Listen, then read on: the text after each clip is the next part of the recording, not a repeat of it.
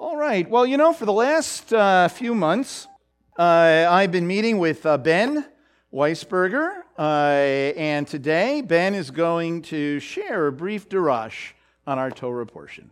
Okay, so this week's portion is called Nazo, and it goes over Numbers chapter 4, verse 21 to chapter 7, verse 89, and it covers a few things. In the first part of the book of Numbers, the Israelites are preparing to depart from Mount Sinai and travel to Canaan, which is the land that God promised them. He instructed them to be organized and spiritually prepared for the journey. Now, being organized and spiritually prepared is something very important in order to live a good life. In fact, arguably, keeping your spirituality is probably one of the most important things you can do all throughout your life. Because when life hits you with obstacles, you need to have the mentality to not let those obstacles overcome you, discourage you. The next really important thing in this portion, primarily focusing on Numbers chapter 6, verse 23 to 27, is the word bless. First off, if you read it carefully, you'll notice that, hey, this is the Aaronic benediction, something that we say over the children every Saturday. In fact, we'll be saying it shortly after this as well.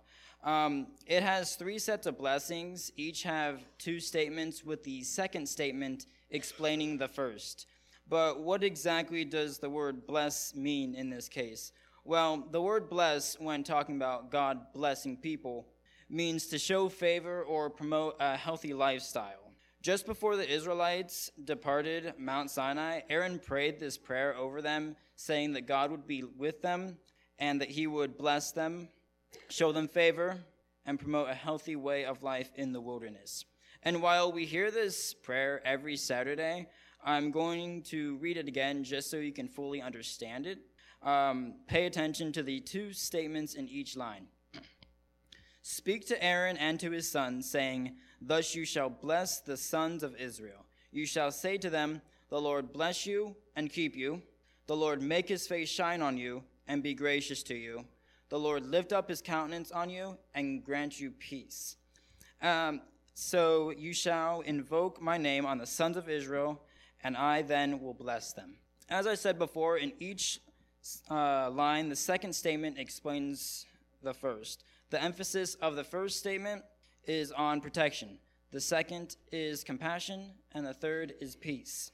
At the end of the passage, we read that God's name would be invoked on them or placed on them. This means that it is God who owns the people, and it is he who also blesses them. So in other words, when the Israelites left Mount Sinai, they knew that God was with them and that he would show them compassion, peace, and protection. The only challenge was to be obedient. God loved the people, but they could only experience his blessing if they lived in obedience. Now, the word journey is much more than just a long travel in this case. The definition of the word journey is an act of traveling from one place to another. Seems self-explanatory, right? Well, actually, if you really think about it, life itself is a journey, with the starting point being, well, wherever you were born, and the ending point being heaven. And knowing that God is with you throughout your entire life is really something. Even at your lowest point of life, he's still with you.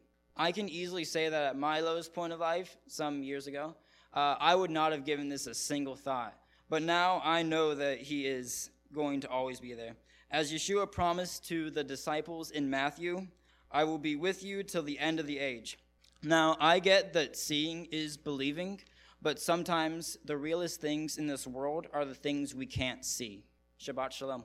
Good job, Ben, on that darash. And isn't it great to see our young people who come through our program continue and participate and in all different kinds of ways. That is a real blessing indeed for all of us.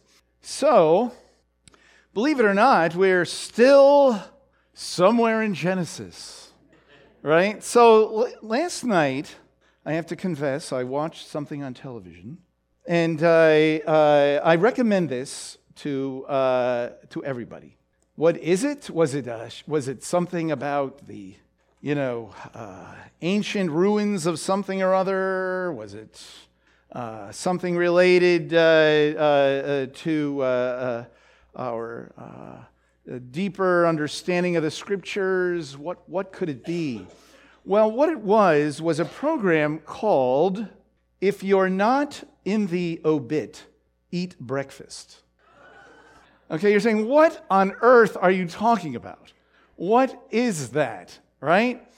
So it was a documentary, an 1.5 hour long documentary, hosted by Carl Reiner and his nephew, who did this study of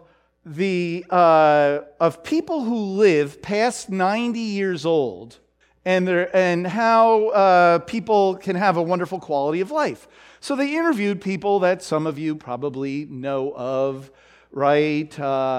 Like Mel Brooks, like Betty White, Dick Van Dyke, other people, famous people, and other people who are not famous, but are living a wonderful quality of life past 90 years old. Of course, what was my personal favorite? My personal favorite was the lady who was, at age 67, really dying on the inside out because she had 4 children, 2 of whom were murdered at the hands of drug dealers and, in a terrible way. And she was just depressed and beside herself. She was 67 and really just felt like, her life was over, right? But she had 2 other children, one of whom was a daughter who said to her, "Mom, I want you to exercise with me, and we're going to do a little run," right? And so at 67, this lady did a little 5K race when she was 67. That was 33 years ago. Okay, so now she's 100 years old, and still she did this thing called 100 meters at 100. Ran 100 meters at 100 years old. And it was great. And she was talking about just how her whole outlook on life changed, how her whole outlook on life changed after she did this run when she was 67 years old. Because it just made her feel, she accomplished something, and it was good, and she felt good, and so on. But the point of it is that people are writing, they're being creative, doing all kinds of things past 90 years old. And I found it really very inspiring, I thought to myself, okay, 90. So half of 90 is 45, right? So let's say you're 45, all right? And you spent like 18 of those years growing up, right? So that means 18, 28, 38, that's about 27 years, 28 years, something like that, of adulthood. That means you're only you got more than a half to go. Isn't that encouraging? Right? That should be encouraging. That there's so much more of life to live, And what's also interesting is when I was a kid, I just mentioned a couple of these people, right? Mel Brooks and Carl Reiner. When I was a kid, they were old.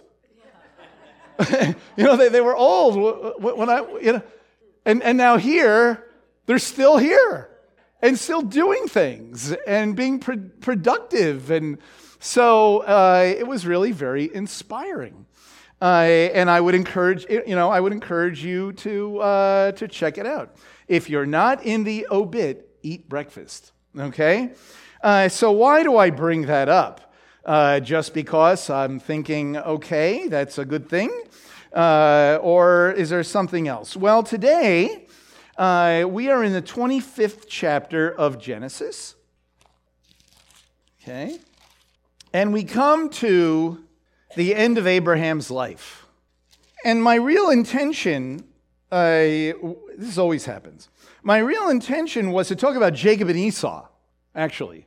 The birth of Jacob and Esau, 2 nations are in your womb, and all of that, and that's great and good, and actually halfway prepared already. But as I was reading the chapter earlier in the week, I thought, as I'm reading, I'm thinking, well, here it talks about Abraham, a little eulogy about Abraham. And I thought, wow, how encouraging would this be? And of course, Abraham is such obviously a major figure. That's an understatement. I don't even know what a super eminent figure in the Bible, that here he dies. We need to pause and say something about his life. So in the middle of chapter 25, what chapter 25 is it's like a transitional chapter. This is where Abraham is married to Keturah, and they have children. And by the way, if you've been coming on Monday nights to the class on the names of God, Dr. Meyer mentioned something about the Midianites and how they already had like this knowledge of God.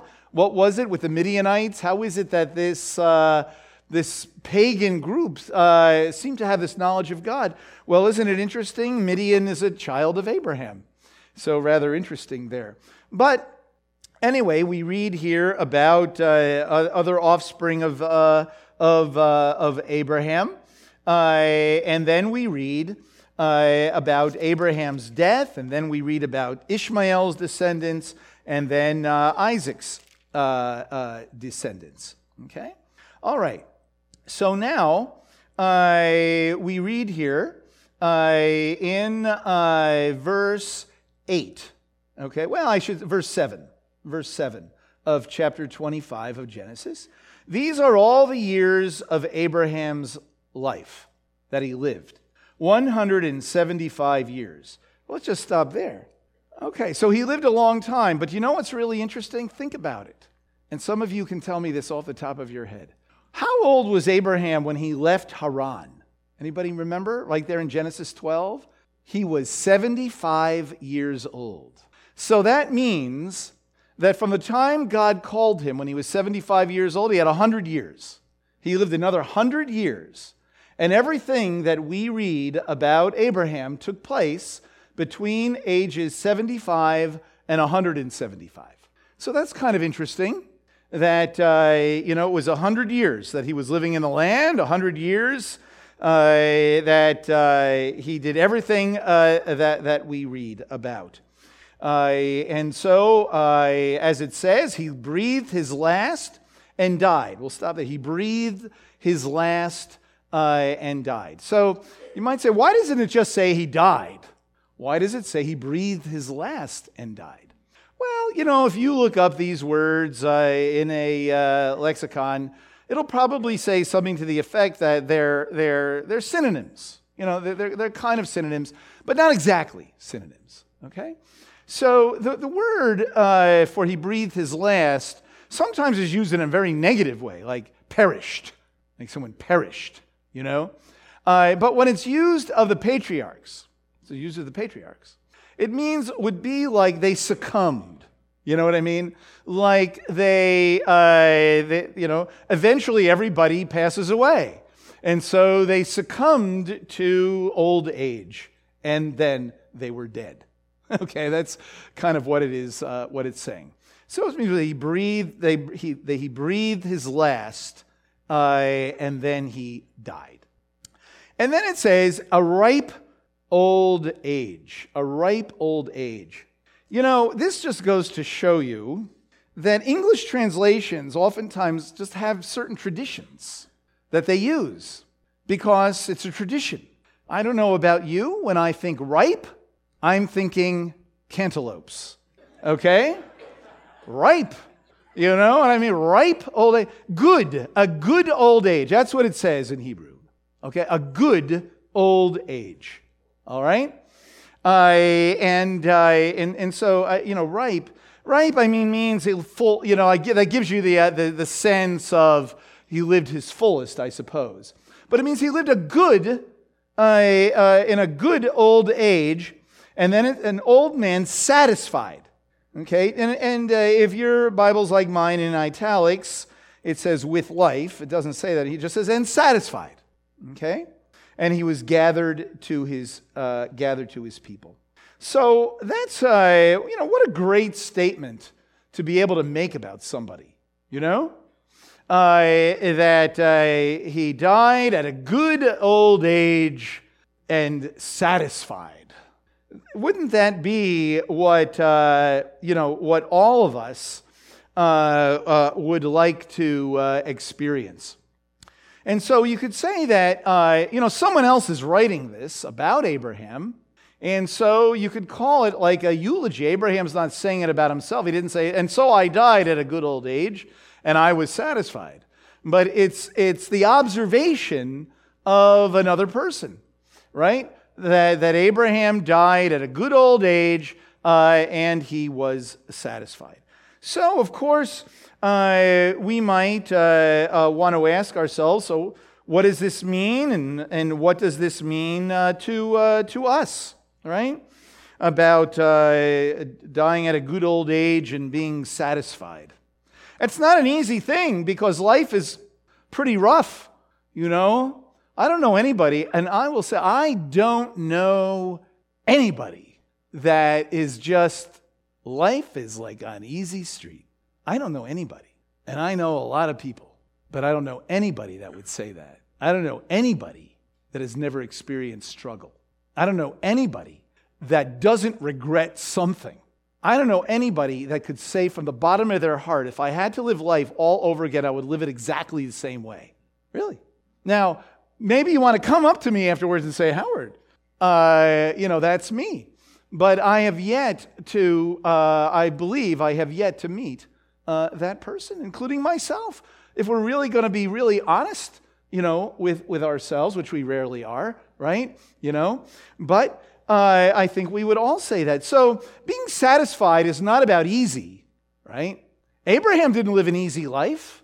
In fact, Abraham actually lived somewhat of a difficult a life. First of all, when he was 75 years old, God told him to leave everything behind. I don't think that's an easy thing to do. We just take it for granted. Okay, Abraham left, right? But he had to leave his father, Terach. He had to leave his brothers, we read about. Perhaps his mother, I'm not sure.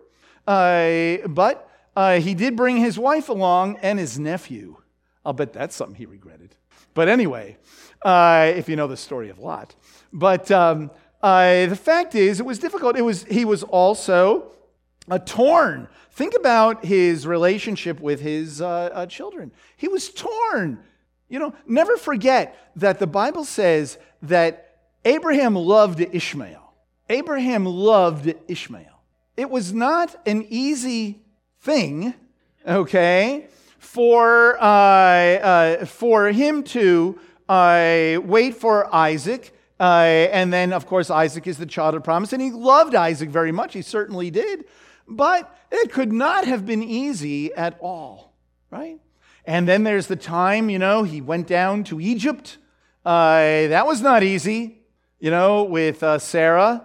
And then with Abimelech, the same thing. Difficult times. He had to go and rescue Lot, right? Not an easy time. Not an easy life for Abraham. Yet he was indeed satisfied. All right? Okay, so we might say, so God blessed him, right? He was blessed. Well, that's one of my favorite subjects, right? Blessing. We had a mini course on what blessing is. We throw that word around all the time, So blessing, we might say, is an infusion of life. That's what an infusion of life.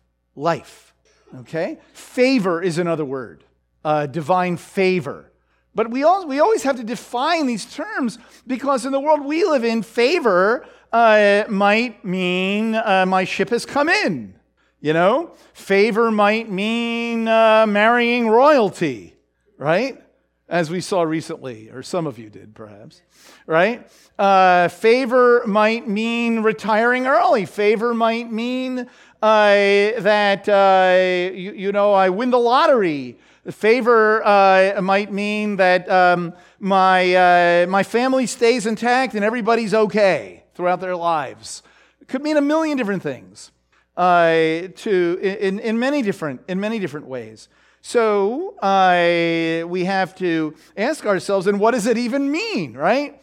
So we could say that blessing is the infusion of life into a person given their own particular circumstances, right? So we want to make sure that we understand that it's not right to compare one person's blessing from God with another person's blessing from God. We're all unique. We're all unique human beings.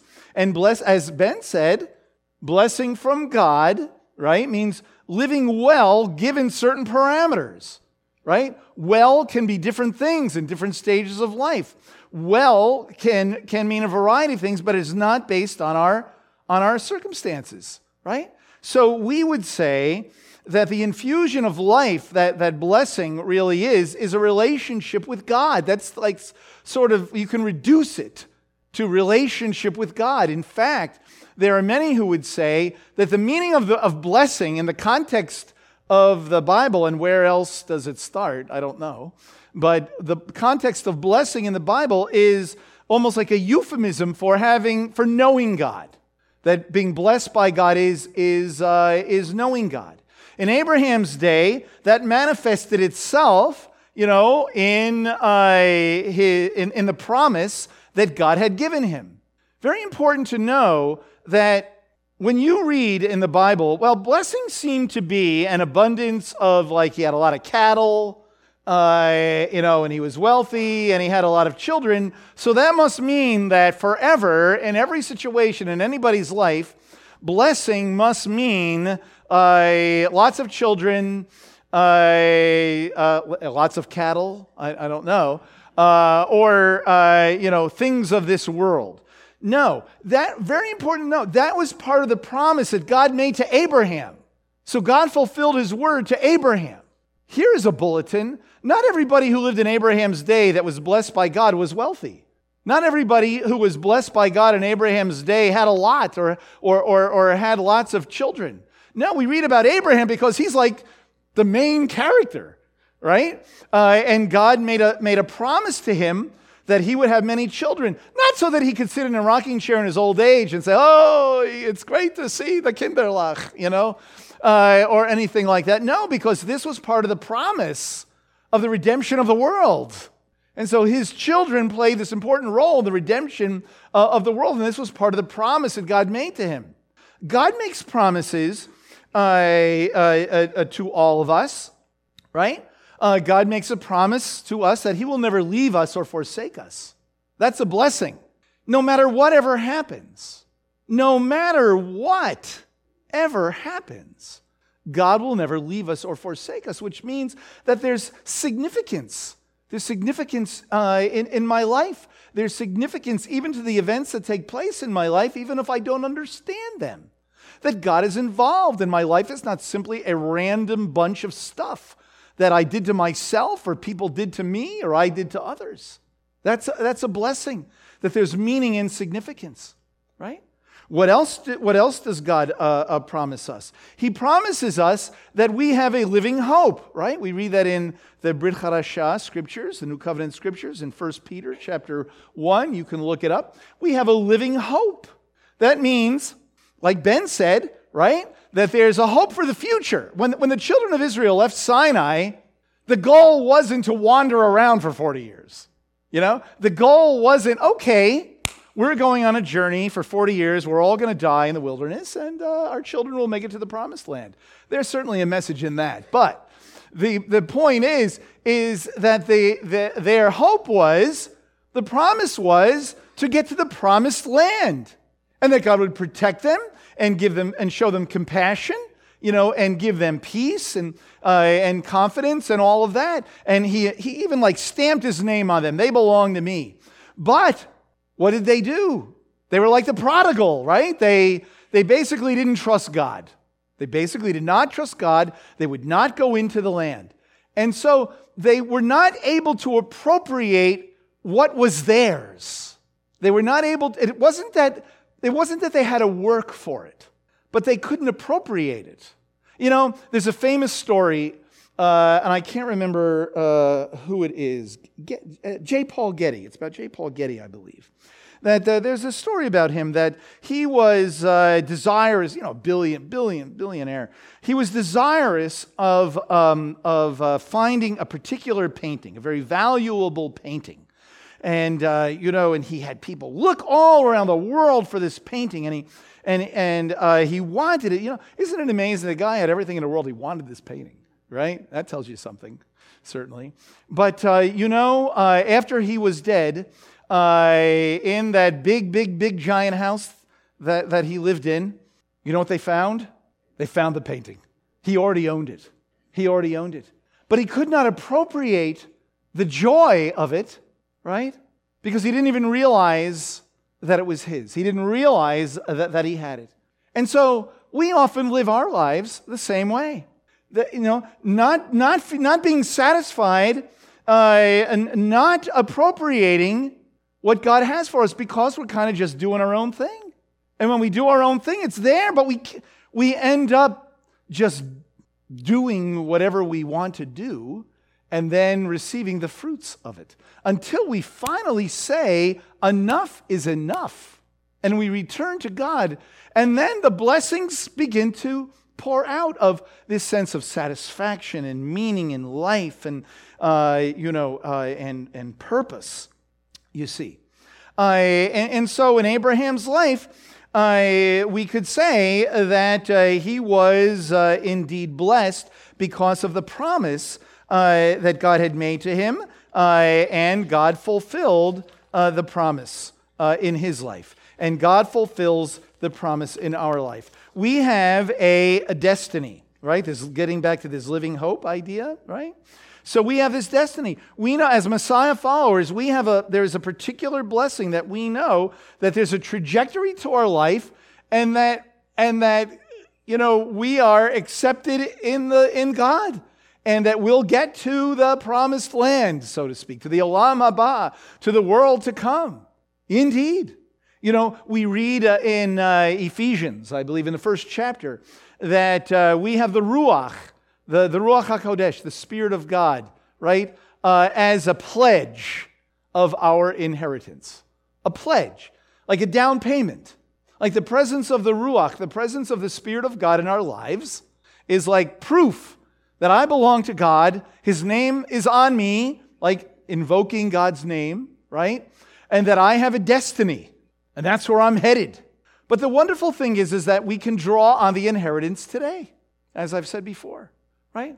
The living hope. We can experience a portion of that future indeed now in our lives. Okay? So in Abraham's life, we read a couple of statements about how he appropriated blessing in his life. Okay? It wasn't the cattle and it wasn't the children. That's the fruit of blessing. Okay? But Abraham lived a certain way, and the way he lived is what generated his sense of purpose and belonging to God and being right with God, which allowed him to be able to appropriate the promise. In Genesis chapter 18, we covered this like years ago already, right? Yeah. Okay? All right. So just one verse here. For I have chosen him, this speaks of Abraham, for I have chosen him in order that he may command his children and his household after him to keep the way of the Lord by doing justice and righteousness, in order that the Lord may bring upon Abraham what he had spoken about him. Keeping the way of the Lord. That is how Abraham lived his life, keeping the way of the Lord. Now, what's interesting, if you think about that, and then you go to, we're going to have to move a little ahead of where we are right now, and you go to chapter 26, where Isaac is going to officially receive the covenant from God. God is speaking to Isaac, and it says in chapter 26, beginning in verse 4, "And I will multiply your descendants as the stars of heaven, and I will give your descendants all the lands. By your descendants all the nations of the earth shall be blessed, because Abraham obeyed me and kept my charge, my commandments, my statutes, and my laws. Now that's an amazing verse. I'm sure for many of us for an obvious reason. That there were not yet any laws, statutes, and commandments. This is Abraham, not Moses. But yet that's what we read. So we see that Abraham lived his life in such a way that he was obedient to God. He followed God's way. Not checking off rules and regulations, but he lived his life in a certain way that was commensurate with the way of the Lord, the path of God, the road of God, however term you want to use or whatever picture you get in your head. He lived according to God's way. That means it's just like on the road, you don't want to go off the road, right? And so there's boundaries on the road, but it doesn't mean that I need to make sure that I stay in the right-hand lane all the time. I do have the leeway to pass, I might go slower or I might go a little faster, but just stay on the road, And when you stay on the road, you see that you appropriate blessing from God that is not dependent on other people, not dependent on circumstances, not dependent on my employer, not dependent on my children, not dependent on my spouse. See? And so this is how Abraham was able to live a life of satisfaction, a life of satisfaction. Now there is a passage, a psalm, in fact, Psalm 90. It's called a Psalm of Moses, kind of interesting, that gives us a little bit more insight about living a satisfied life. Okay. So basically, the first half, this is a great psalm, great psalm. The first half of it basically talks about how rough life is and how Moses feels like things have been so bad, it's like you've been so angry at us, it's like you've abandoned us. He knows that that's not true, but that's how he feels. Psalms are often about how the person who writes them feels, okay? And then he says this. I guess I ought to read here in verse 10 and 11. As for the days of our life, they contain 70 years, or if due to strength, 80 years, or more. Yet their pride is but labor and sorrow, for soon it is gone and we fly away. Sheesh, that's kind of depressing. Who understands the power of thine anger, of your anger, and your fury according to the fear that is due you? So in other words, what he's saying is, you live your life and then it's over. So then he says, therefore, Lord. Now he cries out to God. Now he prays. The second half of the psalm is a prayer. Okay? So teach us to number our days that we may present to you a heart of wisdom. That means, in plain old English, make every day count. That's what it means. It doesn't mean check off the days till I die. Okay? It means make every day count. Every day is a new day. I think you've heard all this before, but it's true. Maybe that's why you've heard it before. Okay. Every day is a new day. So it says, teach us to number our days that we may present to you a heart of wisdom. Every day there is an opportunity to draw closer to God, to gain wisdom, to read something from the scriptures, to pray. Every day is an opportunity, even through the circumstances of the day, to grow from it, to learn from it. Okay? Then it says, do return, O Lord, how long will it be, and be sorry for thy servants. What that really means is be compassionate. Lord, come and be compassionate, Lord. I seek your compassion. Show me compassion. Okay? God desires to hear that. And then it says, oh, satisfy us in the morning with your loving kindness, that we may sing for joy and be glad all our days. Satisfy us in the morning with your loving kindness. God's chesed, God's loyal love. God's loyal love. what he's saying is, Lord, you satisfy me. Lord, I'm crying out for satisfaction in my life. I pray, Lord, that it comes from you. So here's the secret. It comes from God and not from something that I get. It comes from God. That's why it is not based on your spouse, your children, your parents, your job, the weather, whatever. You know? It comes from God. And that stays the same because God never leaves us or forsakes us. And so, what does that remind me of? It reminds me of Psalm 42. Anybody familiar with Psalm 42? Psalm 42, you know what, in my Bible, I wrote the word depression across the top of Psalm 42. Now we're all turning there, right? Okay? This is the psalm where my tears have made my couch wet all day and so on and so forth. But the very beginning of it says this: as the deer pants for the water brooks, so my soul pants for you, O God.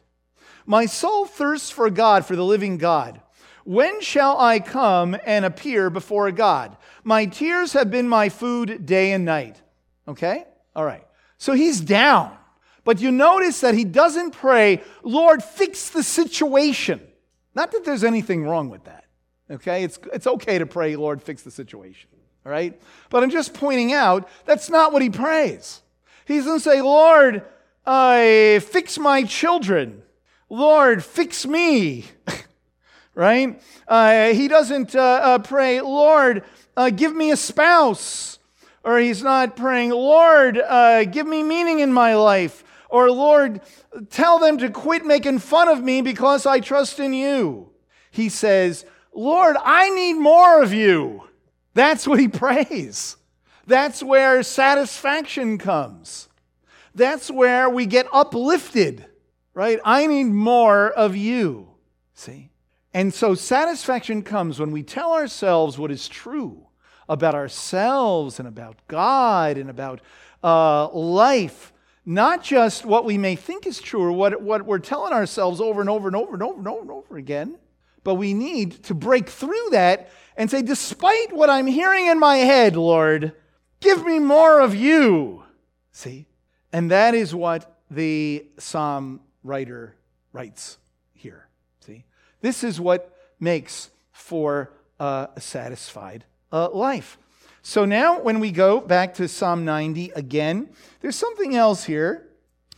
In the last two verses, well, I will just, in passing, verse 15 says, make us glad according to the days thou hast afflicted us and the years we have seen evil. That's a great verse. That verse means, Lord, for all the years that you've been angry at me, for all the years that I've wasted, for all the years that I've struggled, Lord, I pray you would give me that many years of satisfaction. That's what he's praying. Isn't that the audacity of him to pray that way? Isn't that something? You know, that should encourage us. That should encourage us. Remember about that 90 years thing, right? Living beyond that. There's still a lot more years to go, you know? May God give us satisfaction as we seek him in these years. And by the way, do you know at the end of the day, what people remember, especially the people that know us, what people remember about us most is not what we did when we were 20 and 30 and 40 or maybe 50 or maybe, I don't know. I'll stop somewhere there. Okay? But it's what we do in the second half, you know? It's what we do in the second half. You know the famous story of the football game between the Houston Oilers and the Buffalo Bills playoff game. I watched it myself as it was happening. And the Buffalo Bills had a backup quarterback in. And at the end of the first half, they were losing like 30-3. And me, like everybody else, was thinking, oh, when is this thing going to be over? Right? And what happened in the second half? The backup quarterback won the game for the Buffalo Bills. And the Houston Oilers moved away. Okay? But people don't care that the score was 30-3 at the end of the first half. Nobody cares about that. It's the final score. It's the final score. So there's time to seek God and His face in all of these ways.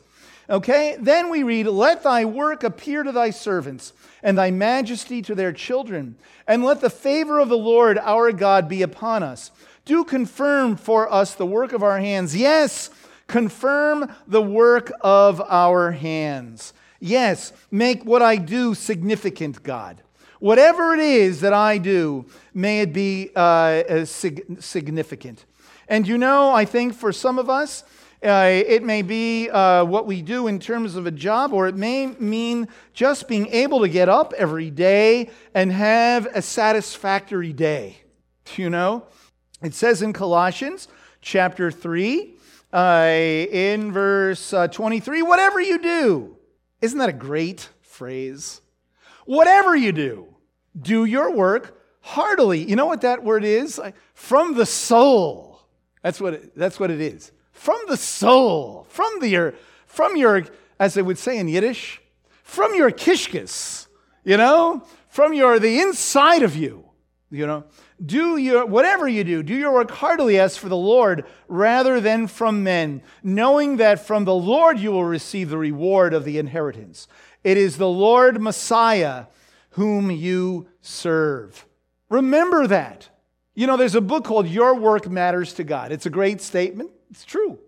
Your work matters to God. Whatever you do, but not in terms of just a career. Your work, whatever you do every day, whatever it may be, wherever you're at in life, it matters to God, and there is significance in it. Okay? And so, I therefore recognize this, that therefore our primary identity is not in our career, not in our family, and not in our past.